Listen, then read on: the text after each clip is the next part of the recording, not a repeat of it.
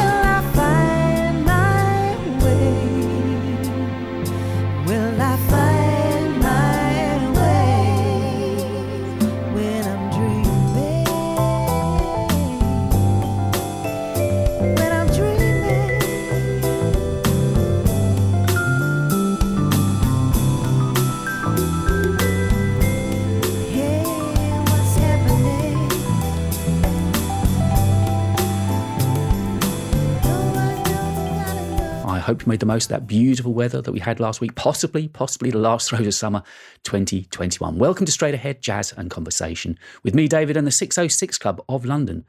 What's happening next? The track that we opened up the show with this week was by the soul songstress herself, Gina Foster, possibly best known for her work with Swing Out Sister. Gina is back with us at the club this coming Friday from 9 o'clock. If you pop on over to the website 606club.co.uk, you can find all of the gig details there. A few years ago, Jules Holland released an album that was all about landmarks in and around London, and I don't think I've actually played anything on the show before, so let's put that to rights now with Brick Lane.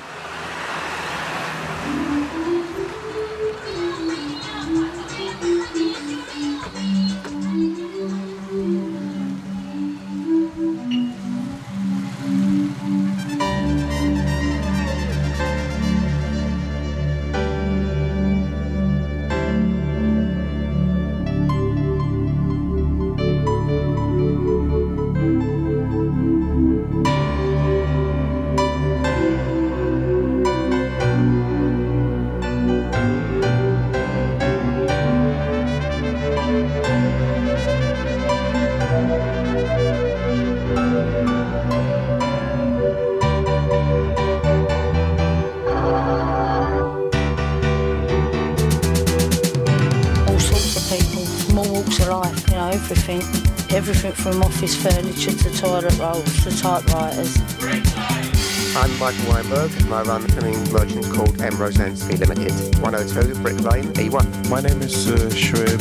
We are working at Clifton Sweet Mart in an Indian takeaway, S118 Brick Lane, London E1.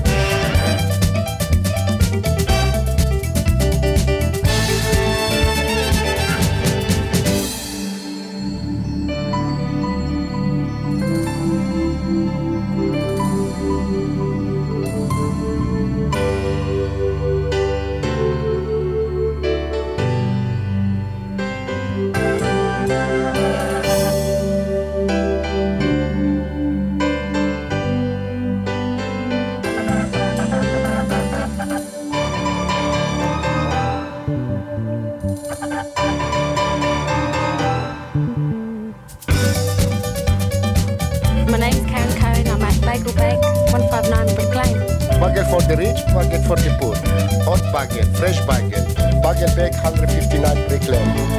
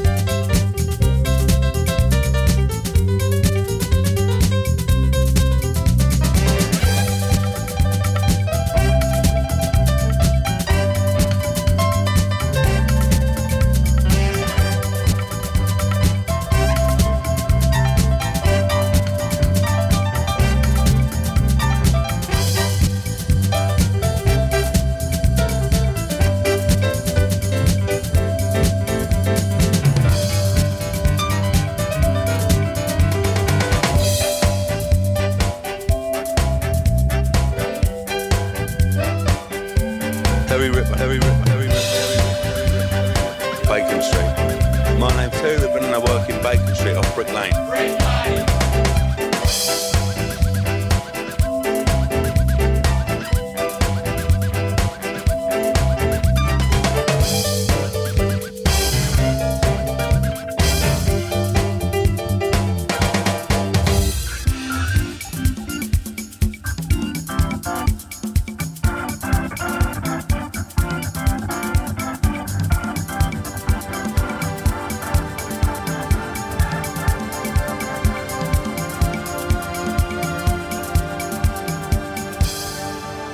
It's only just changed over the last couple of years, like, you know, all the buildings going up and everything. The people have just changed from Jewish people to Pakistani people now. And I really like Brick Lane. My dad was born in Brick Lane and he's still in Brick Lane 76 years after. So it can't be bad, can it? All right?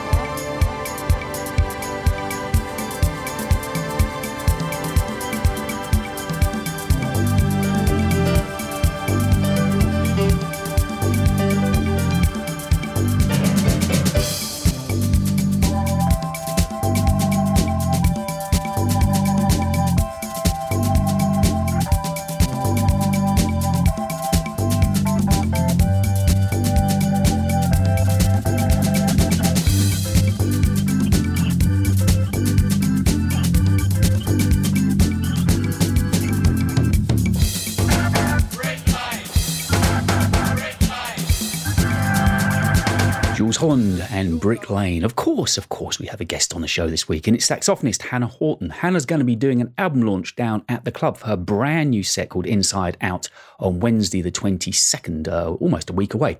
So we've got Hannah on the show this week talking about the project and what brought her into the life of being a musician, and of course playing tracks from that album too. That's all to come on this week's Straight Ahead. And we've also got music this week from Carlos Vega, something brand new from Jane Parker and Zoe Gilby as well. But carrying on now with a track from an album called Northern Perspectives that we started to play a few months ago from the Abbey Finn Trio, and this is Walkabout.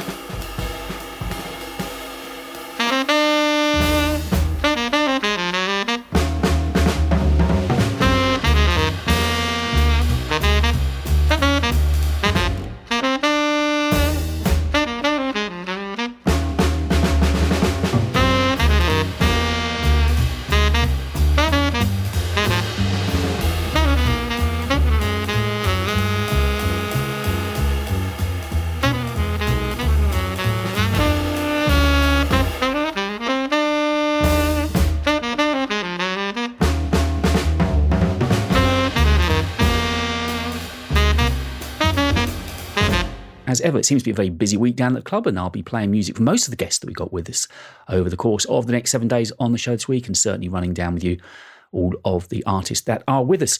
I mentioned that we're going to be playing something from Carlos Vega. Let's go to his album now, Art of the Messenger, and play this Bird's Word.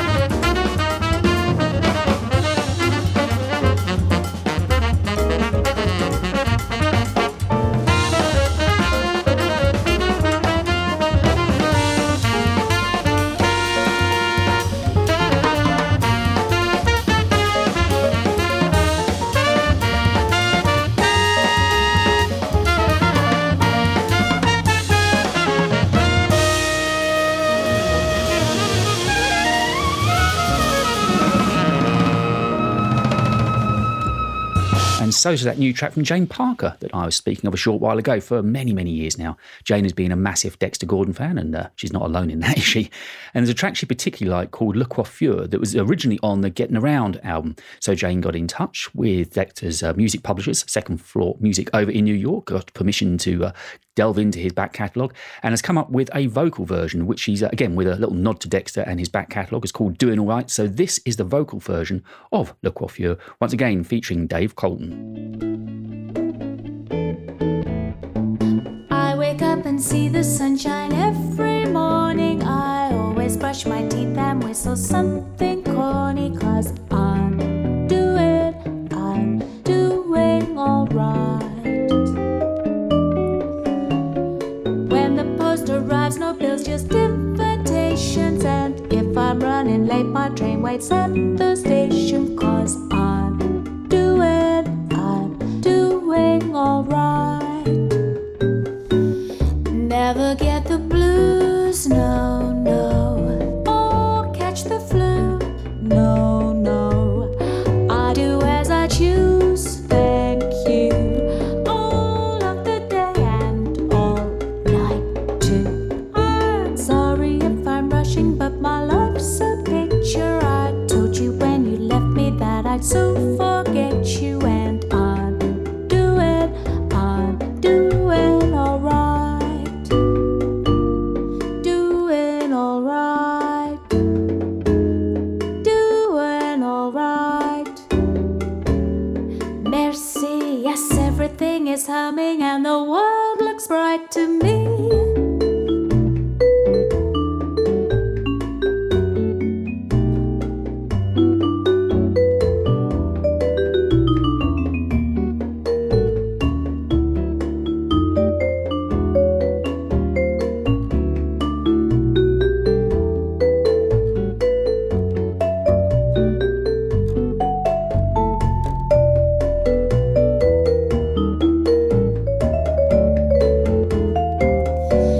Never get the blues, no, no. Or catch the flu, no, no. I do as I choose, thank you. All of the day and all night too. I'm sorry if I'm rushing, but my life's a picture. I told you when you left me that I'd soon forget you, and I'm doing all right. Doing all right. Doing all right. Doing all right. You see, that's what I love about this job. I get some music like that to play on a show. Wonderful. The brand new single from Jane Parker and Dave Colton, and it's called Doing All Right. By this time next week, I hope to have my hands on the full album from Paul Edis, The Still Point of the Turning World. But while I'm waiting it eagerly to arrive in the post, let's play the lead single, Muddle Through.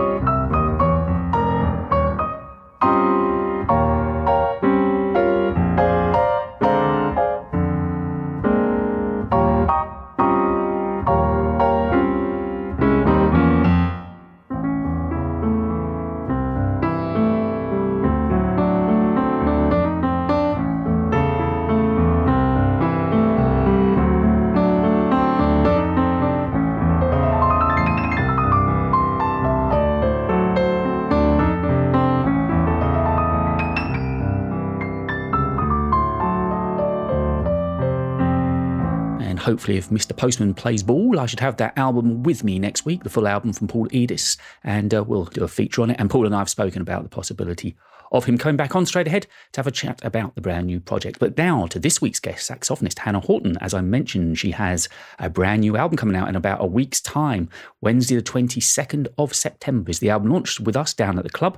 And we're going to be playing tracks from the album now on the show around the interview. And the first track we got lined up is a track that features the vocals of Ian Shaw. And on interview, Hannah actually talks about the trepidation of sending out one of her compositions for Ian to lay down lyrics on. But the track we're about to listen to now, ahead of the first part of the interview, is Breathing Out. Straight Ahead, jazz and conversation.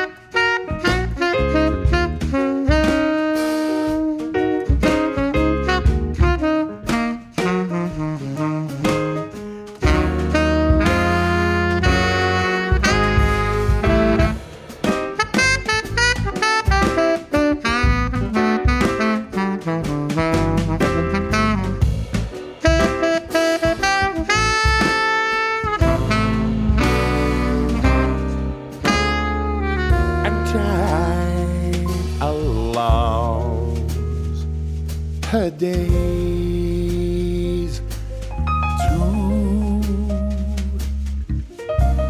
leave town, slow down, let your tires down, you clown.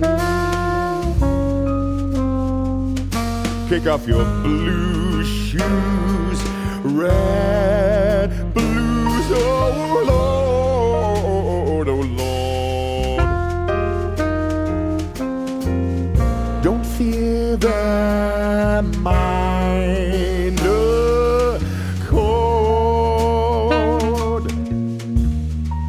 Breathe and hold for 8 bars. Here's the 3rd bar. Here comes 7, 8. Your shout. Now it's all about the breathing out. It's all about breathing out.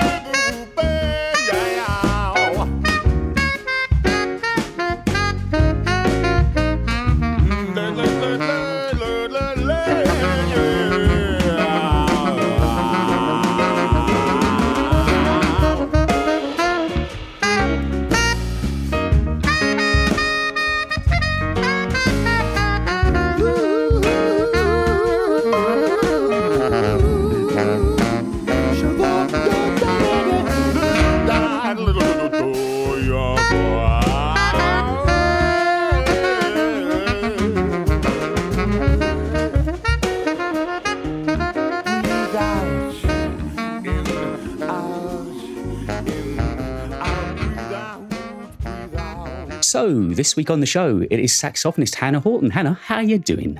I'm really good, thanks. How are you? Hot. I've been in the studio a lot today and it is mighty warm, but can't complain. It's going to be the last few days of sun we get this summer, I dare say. Yeah, we need to make the most of it. It has been a bit disappointing so far.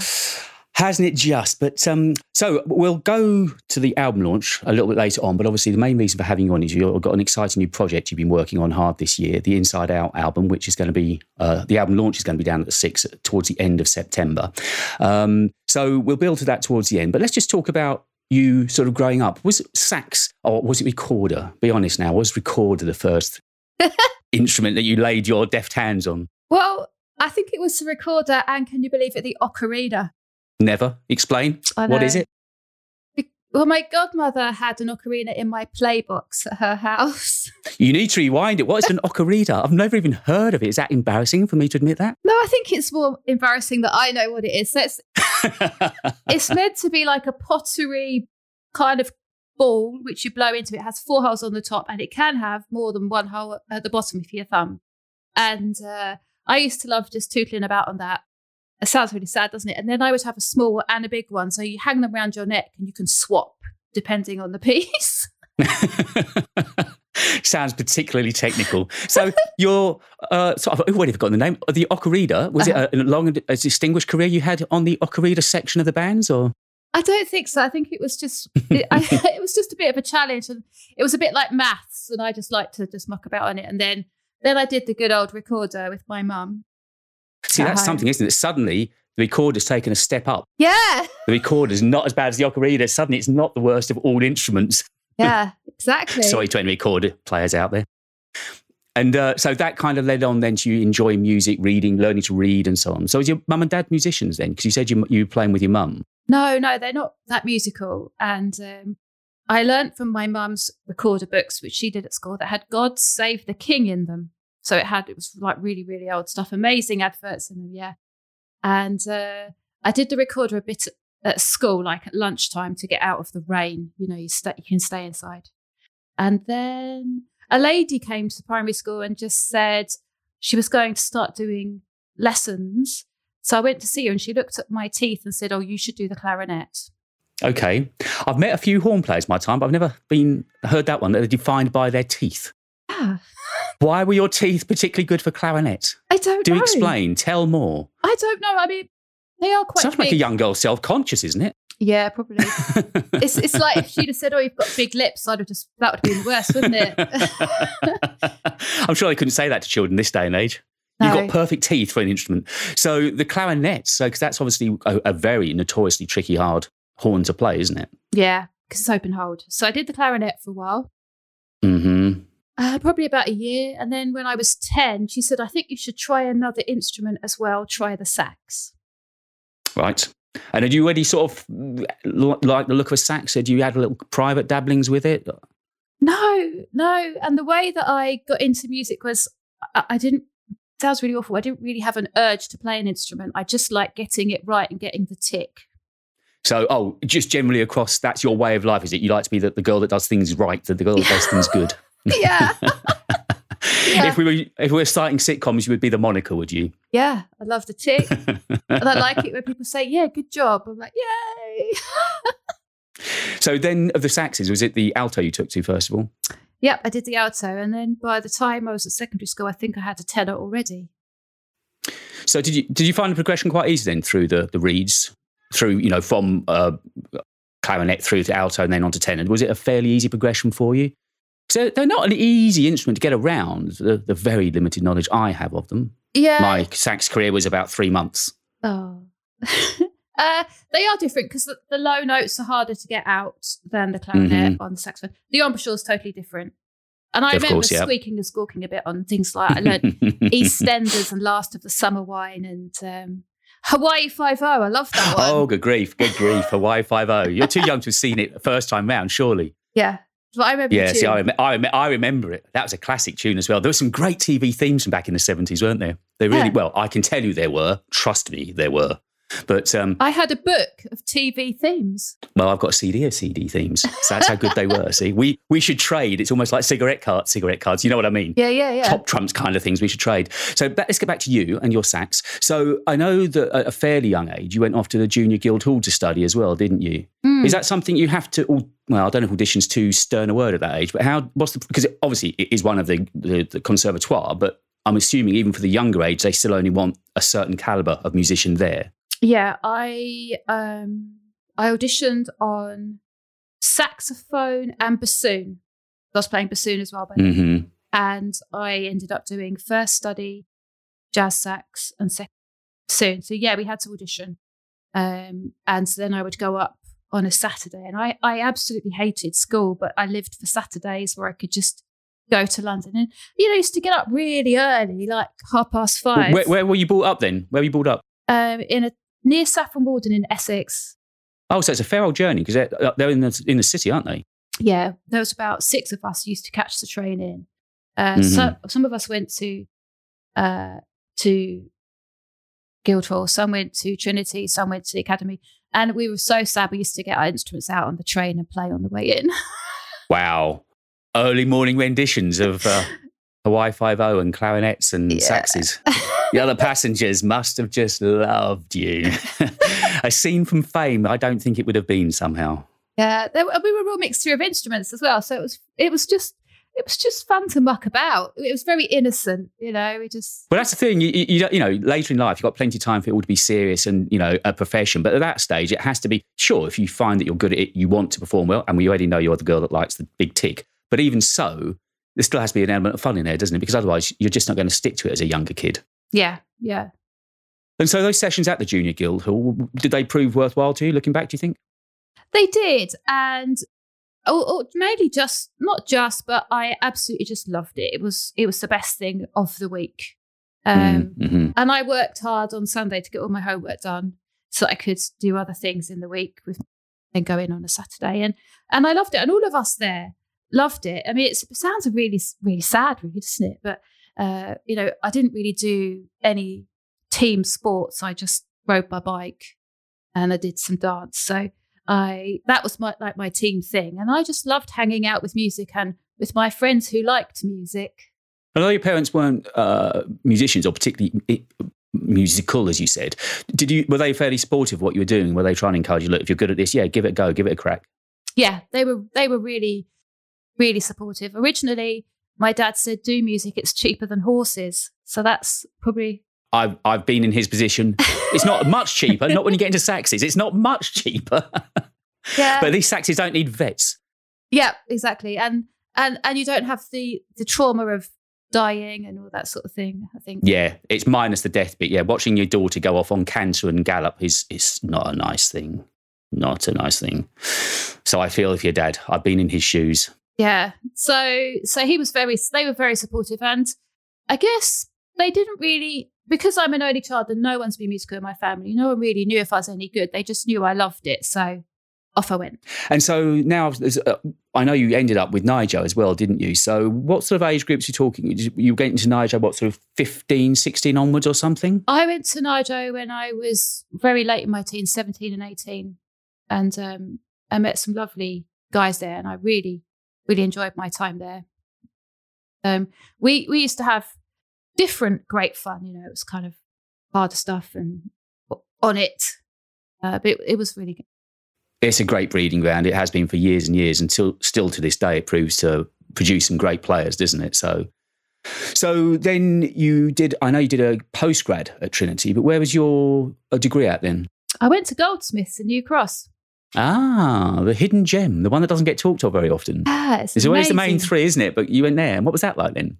I loved it. It was just right for me. It was a bit quirky and different when I was there, which is just what I needed to settle in and feel like I belonged there. And I had really good fun. I had played in loads of groups there. I did my dissertation on the arrangement techniques of Gil Evans in the Cool Period.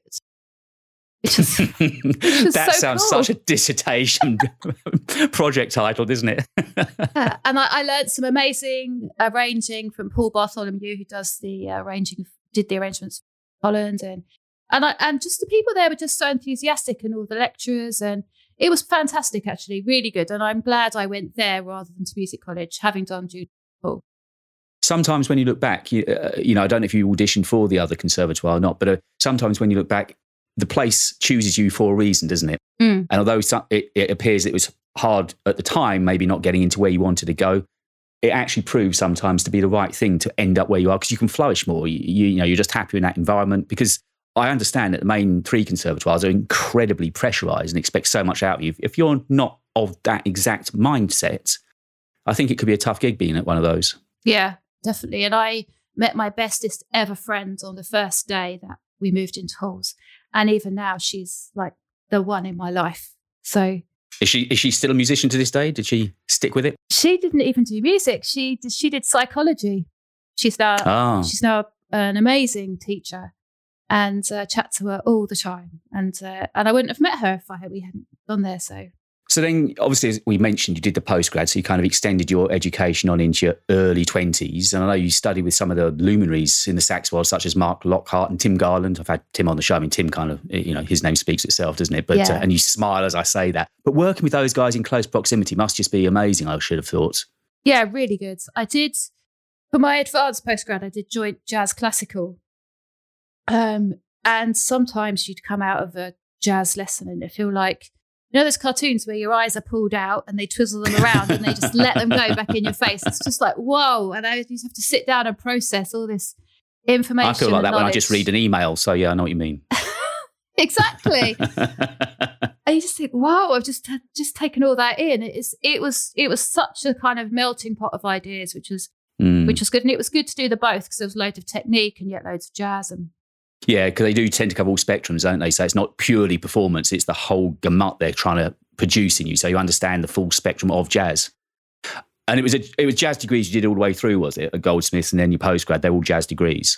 Goldsmiths was just a general music degree, which I specialised in performance as I could through the modules.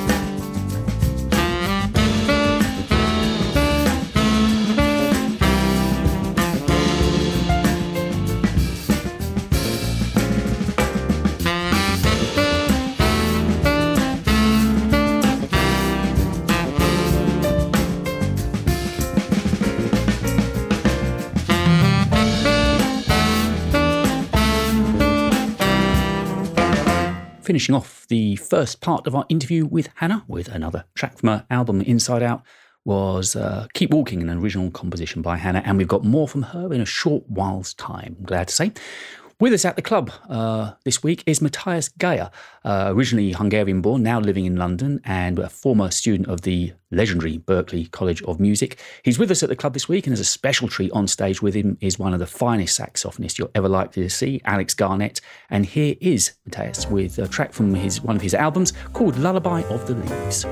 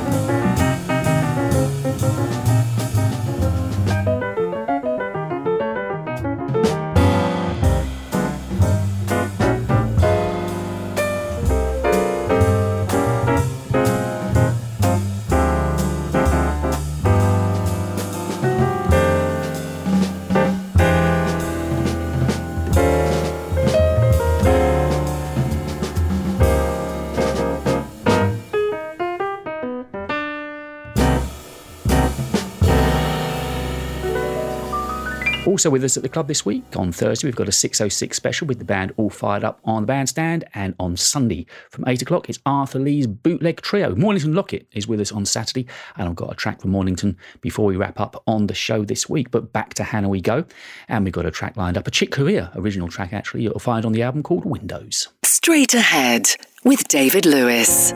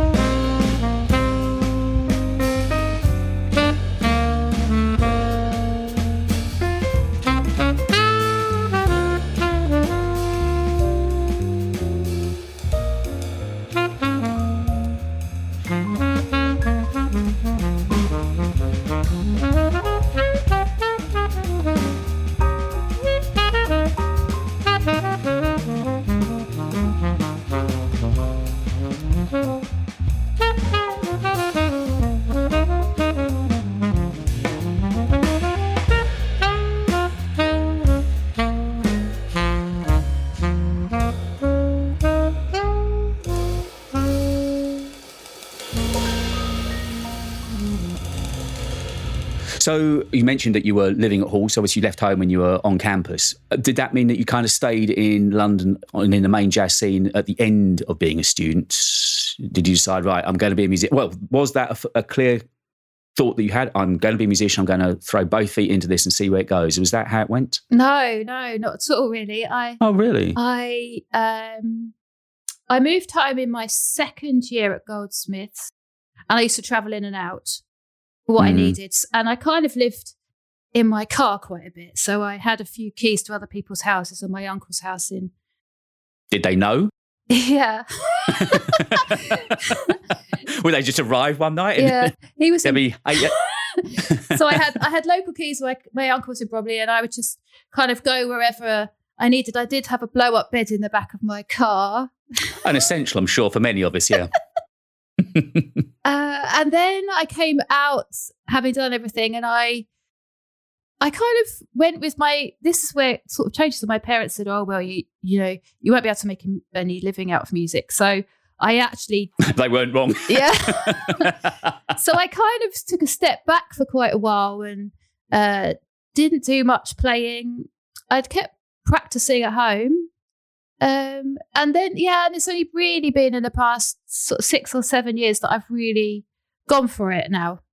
Now's the time. I was a bit of a scaredy cat, I think, before, and you know, somebody might not give me the tick. But you got to test yourself. You see, if you don't rise above the parapet, you're never going to know. Yeah. It's a scary thing, isn't it? Being out there. So you recorded 3 albums to date. We're going to talk about the third of those in a short while. But of course, you've also performed with some great names over the years in town. The likes of Tina May, who's a regular down at the club. Ian Shaw, you and I were talking about just on the preamble to this. Polly Gibbons, Amy Winehouse. So you played with a lot of good people at some of the really good venues as well, smaller clubs and the Barbican and Royal Albert Hall. So your career, although you say you kind of decided later on to really push it, it seems to be on a fairly good trajectory, one would suggest. Yeah, I think it just sort of meandered along as it was, and then I needed to push to then do the album and try and kind of become braver with what I was doing. I think I found it quite, I don't know why, I just found it a bit scary, but now I'm going for it. I thought, let's give it a year, try it out. And in all seriousness, what was the element that you found scary? Was it the thought of potential failure, the thought that people might not like what you produce and make, the sound that you make? What was the area that was holding you back, do you think?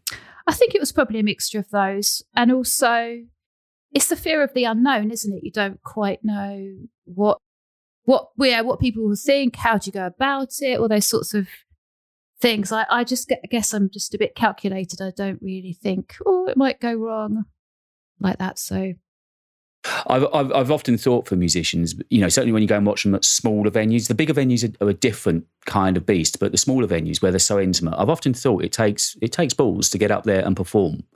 And you know, I know the guys, and you will love it. I know it's what's in your DNA, but nonetheless, it's one of those things you've just got to get around to getting used to, I suppose, isn't it?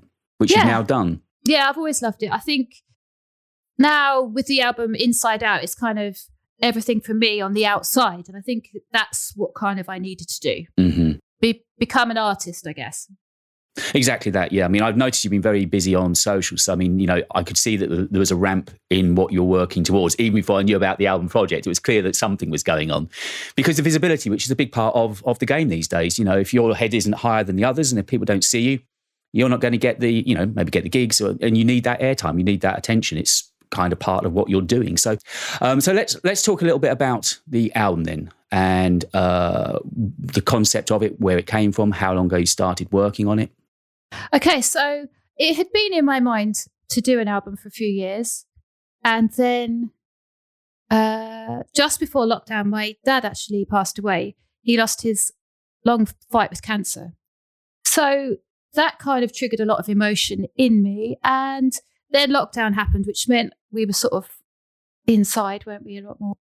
And then once I could get over some of the grief and I could sit down and practice and focus better, I decided that now was the time to try and kind of solidify what I've been trying to think about up until then. So every Wednesday, I decided it was composition day.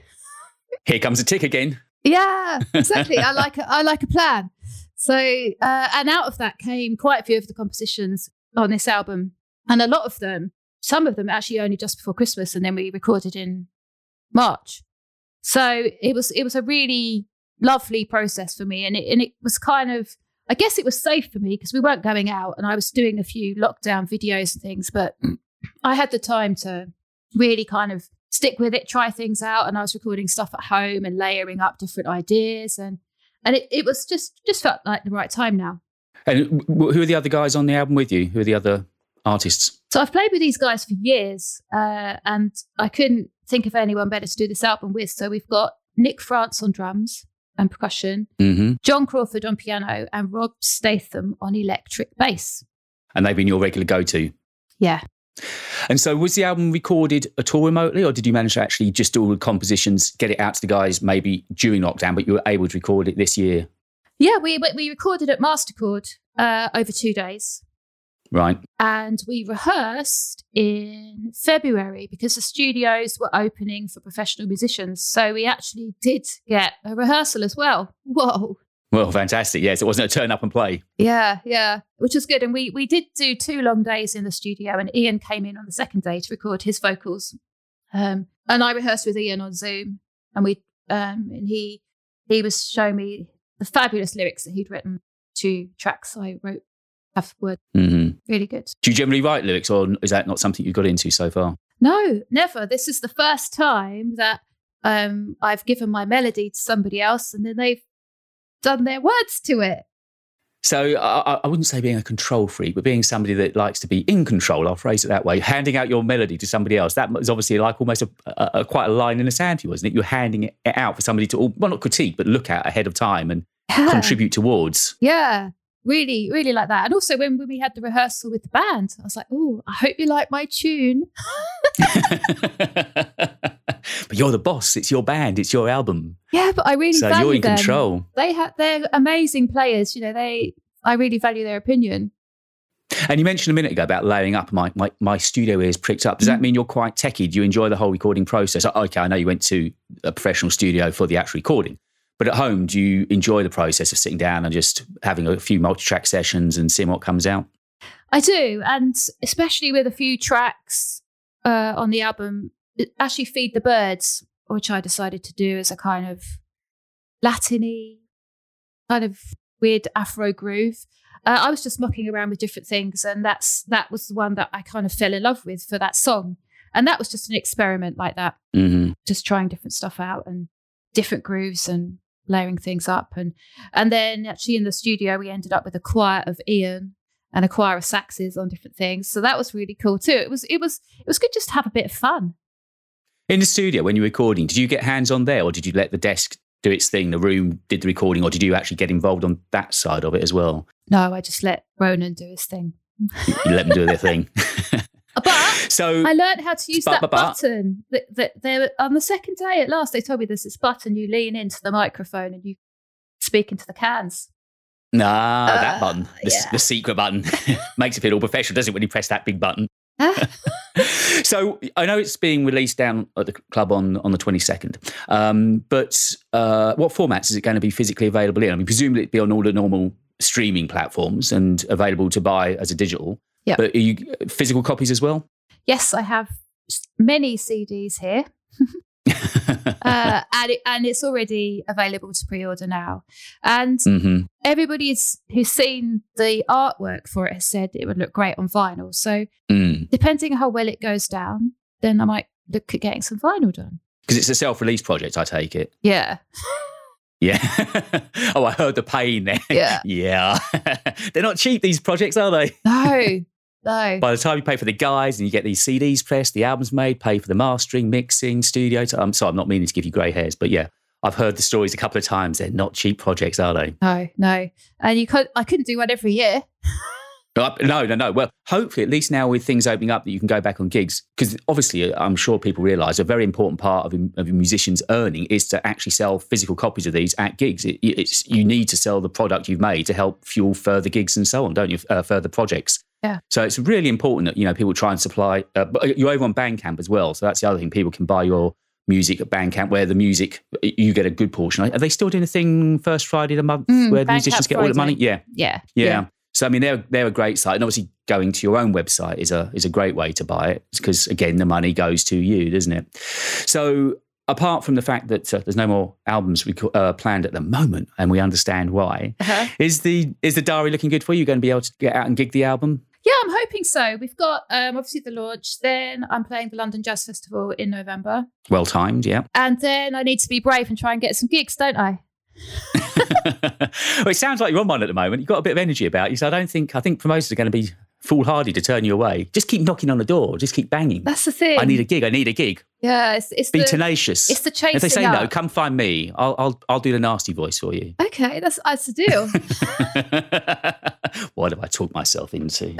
I should never have said it, should I? But no, I'm sure with the notoriety you're now achieving, because I say the social media is very important, and the fact that you're launching at the 6, and I know other stations are picking up on playing it as well. And that's that's part of the thing. And the album deserves to be heard and get some success behind it. So fingers crossed, and I say you've timed it just before the London Jazz Festival. Where were you playing during the Jazz Festival out of interest? We're at Toulouse-Lautrec.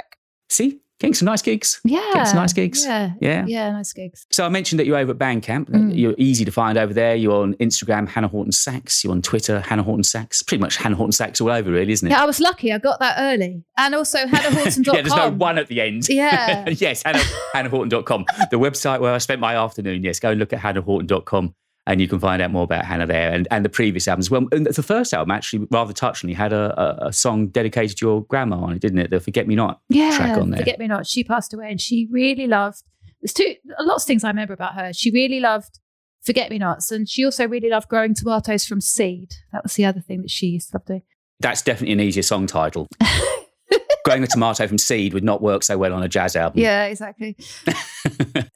So we won't forget. So I wasn't meant to throw you. Yeah, I'll throw you off as well. And we are going to perform that, I think, again at the launch, because the band love that tune, and it's good to revisit some old material in a different way now. Actually, it is, yeah, because obviously you've changed in your style and the way you want to approach the numbers. Even though the tracks that you wrote, musicians never stand still. It's not. Well, that's the nature of the beast, isn't it? Art should always move forward. Yeah, definitely. So, yeah, it sounds like it's exciting times ahead for you then. London Jazz Festival, the launch of the club, album, possibly a vinyl if it goes well. Yeah, fingers crossed. Time's looking good for you, aren't they? So, Hannah, it's great to get a hold of you just before the launch down at the club. So, thank you so much for coming on the show. Oh, thank you. I'll be sure to be supporting it and giving it full support on the show and playing loads of tracks from it. So, can't wait to get my hands on the album in itself. Yay! Thank you for having me.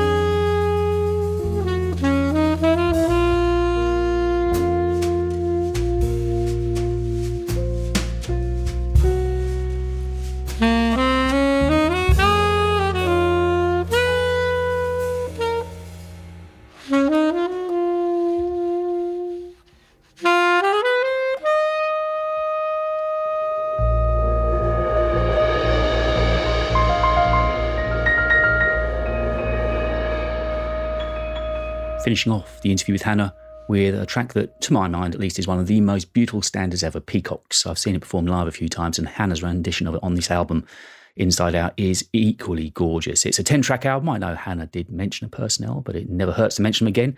Obviously, Hannah is on the sax. You've got John Crawford on piano, Nick France on drums, Rob Statham's on the bass, and Ian Shaw making a guest appearance on the vocal tracks.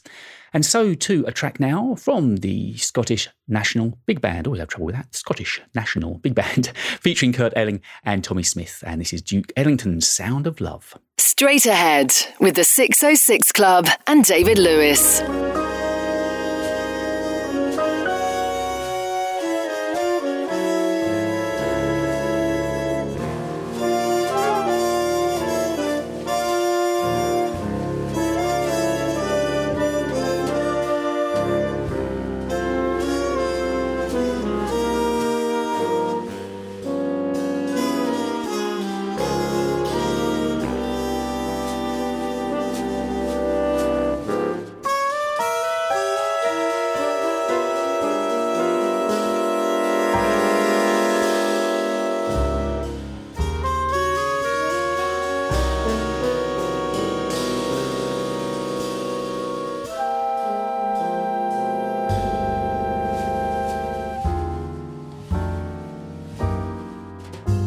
Can say how to hear it when you're told. You just have to feel it when love's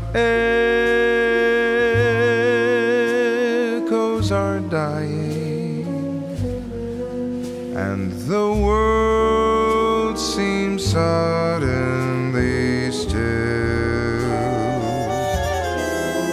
then that soft spoken melody may find its way to you when love is lost or only exists in a dream or hopelessly tries to pretend, and the story ends, or so you think.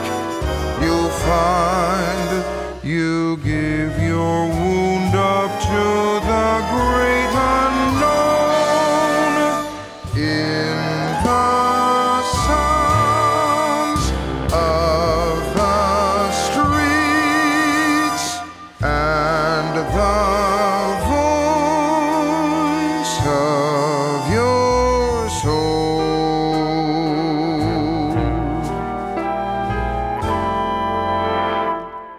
But when pain leaves you alone again, the melody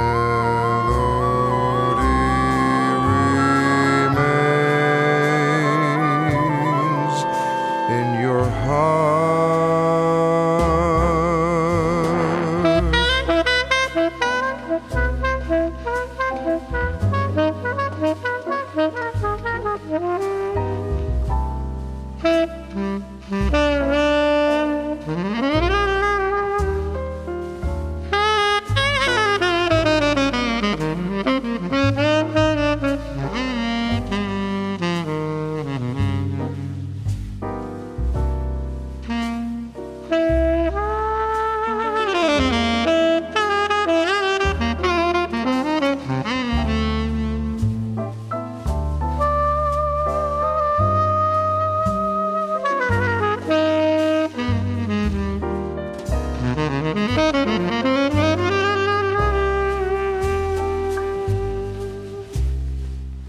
When love is lost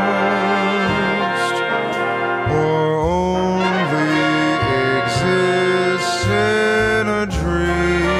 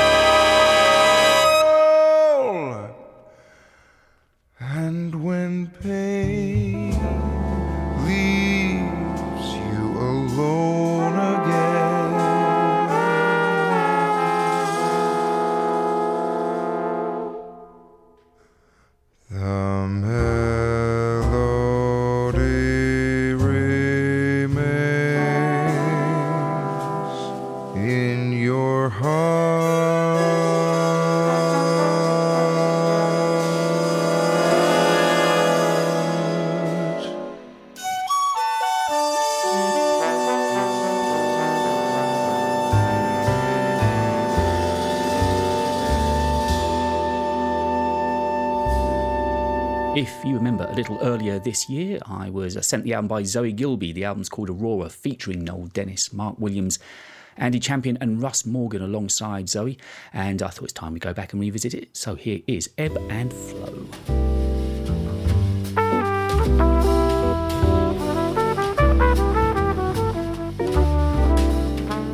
Quiet, crashing, beautiful, the ripples cascading, not fading, splashing, lapping, ebb and flow, beguiling, washed away in haste, between bewitching and mist, a secret, temptation creeping, engulf the sand, creation wave pulls back the land, commanding sea, forbidden beast, at the water's edge, whatever will be, will be. Uda de go bedo, de doga bendai, bado le doga, bado de do bado de do daya, go by, ubaro le doga, bed, beden de go bede, bobande, go by, do bobado de go lit go do de do beto babo be do ba engay avolago de do beto de ay go babo de go gayo go de o be do go bat de o valo de go de do de go de da do ba go de go.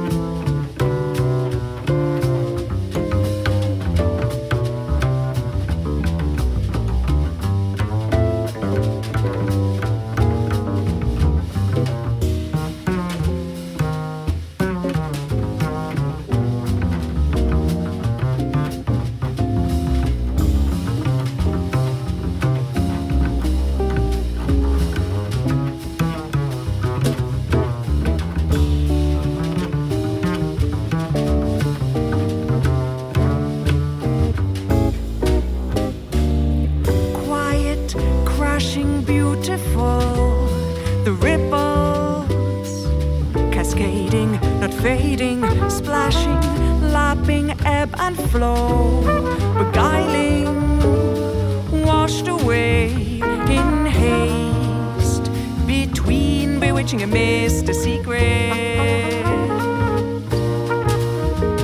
Temptation creeping engulf the sand. Creation wave pulls back the land. Commanding sea, forbidden beast. At the water's edge, whatever will be, will be.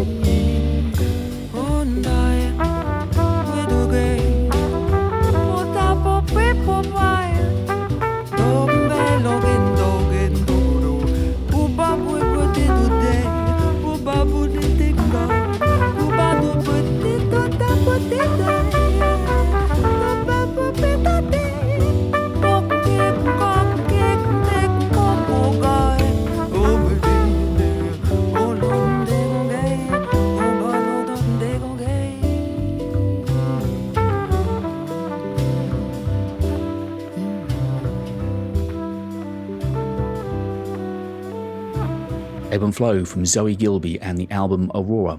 And as we start to look back, very gently at least, but start to look back at some of the albums released this year, once again, it's been a fantastic year for new jazz albums. And during the course of the summer, Giorgio Mancio and Alan Broadbent released their album Quiet is the Star. It's a beautiful project that comes along with a booklet as well, all about the making of the album. And it's garnered a lot of attention during the course of the last few months, and rightly so. So again, let's go back and listen to a track from that album now. And this is Tell the River.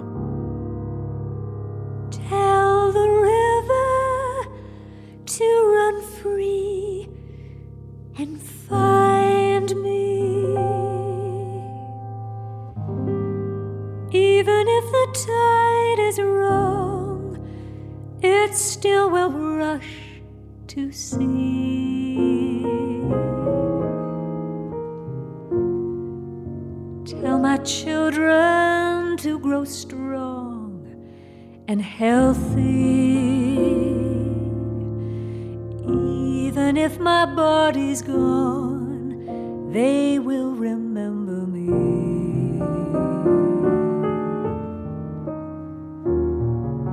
When the shadows pull too long, the sun will seem to lose its shine.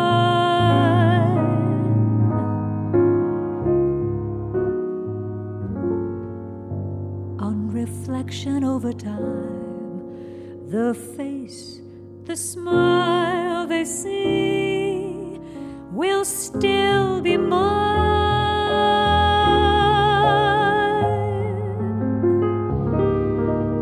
Tell the bird that's flying free to find me. Though you cannot hear her song, you still will feel her glee.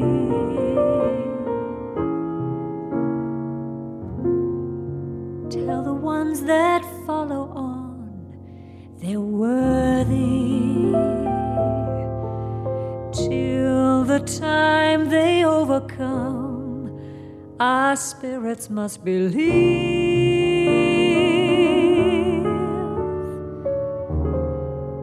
When each star up in the sky, so far away, whether they are falling or are here to stay,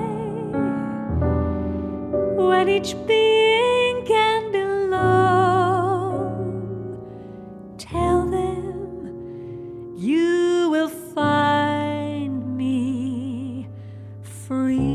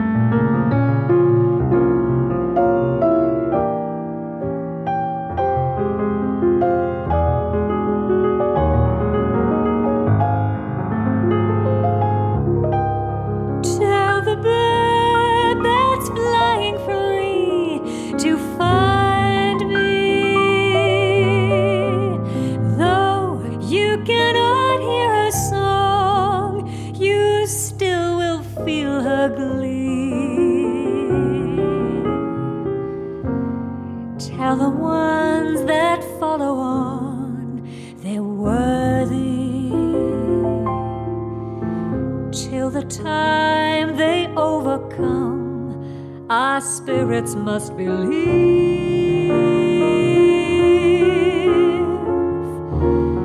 When each star up in the sky so far away, whether they are falling or are here to stay,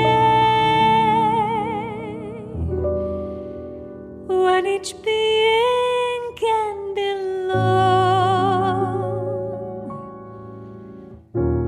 tell them you will find me free.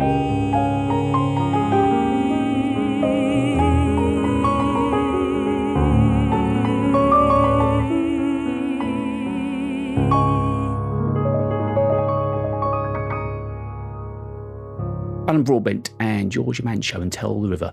Many thanks indeed to Hannah for finding the time to come on the show this week. Don't forget, check her out on social media, pretty much Hannah Horton Sax across Instagram, Twitter and Facebook, and visit her website, hannahhorton.com, which just leaves me time to play the track that I mentioned we had from Mornington Lockett, who is with us this coming Saturday at the club. And a very special guest along with Mornington is Henry Lowther. He's going to be on stage. All the gig details, of course, are on the website 606club.co.uk. But the track that I've got ready to play us out with this week, Falling in Love, is a track that Mornington sent me when we had him on the show, actually. Jim Hart's on the vibes, Steve Melling's on the piano, Paul Morgan bass, and Martin Drew is on the drums. The actual lineup on this band won British Jazz Award for Best Group a few years ago, and it is them that play us out on this week's show. So many thanks indeed for your company, and I'll be back at the same time for more jazz and conversation next week.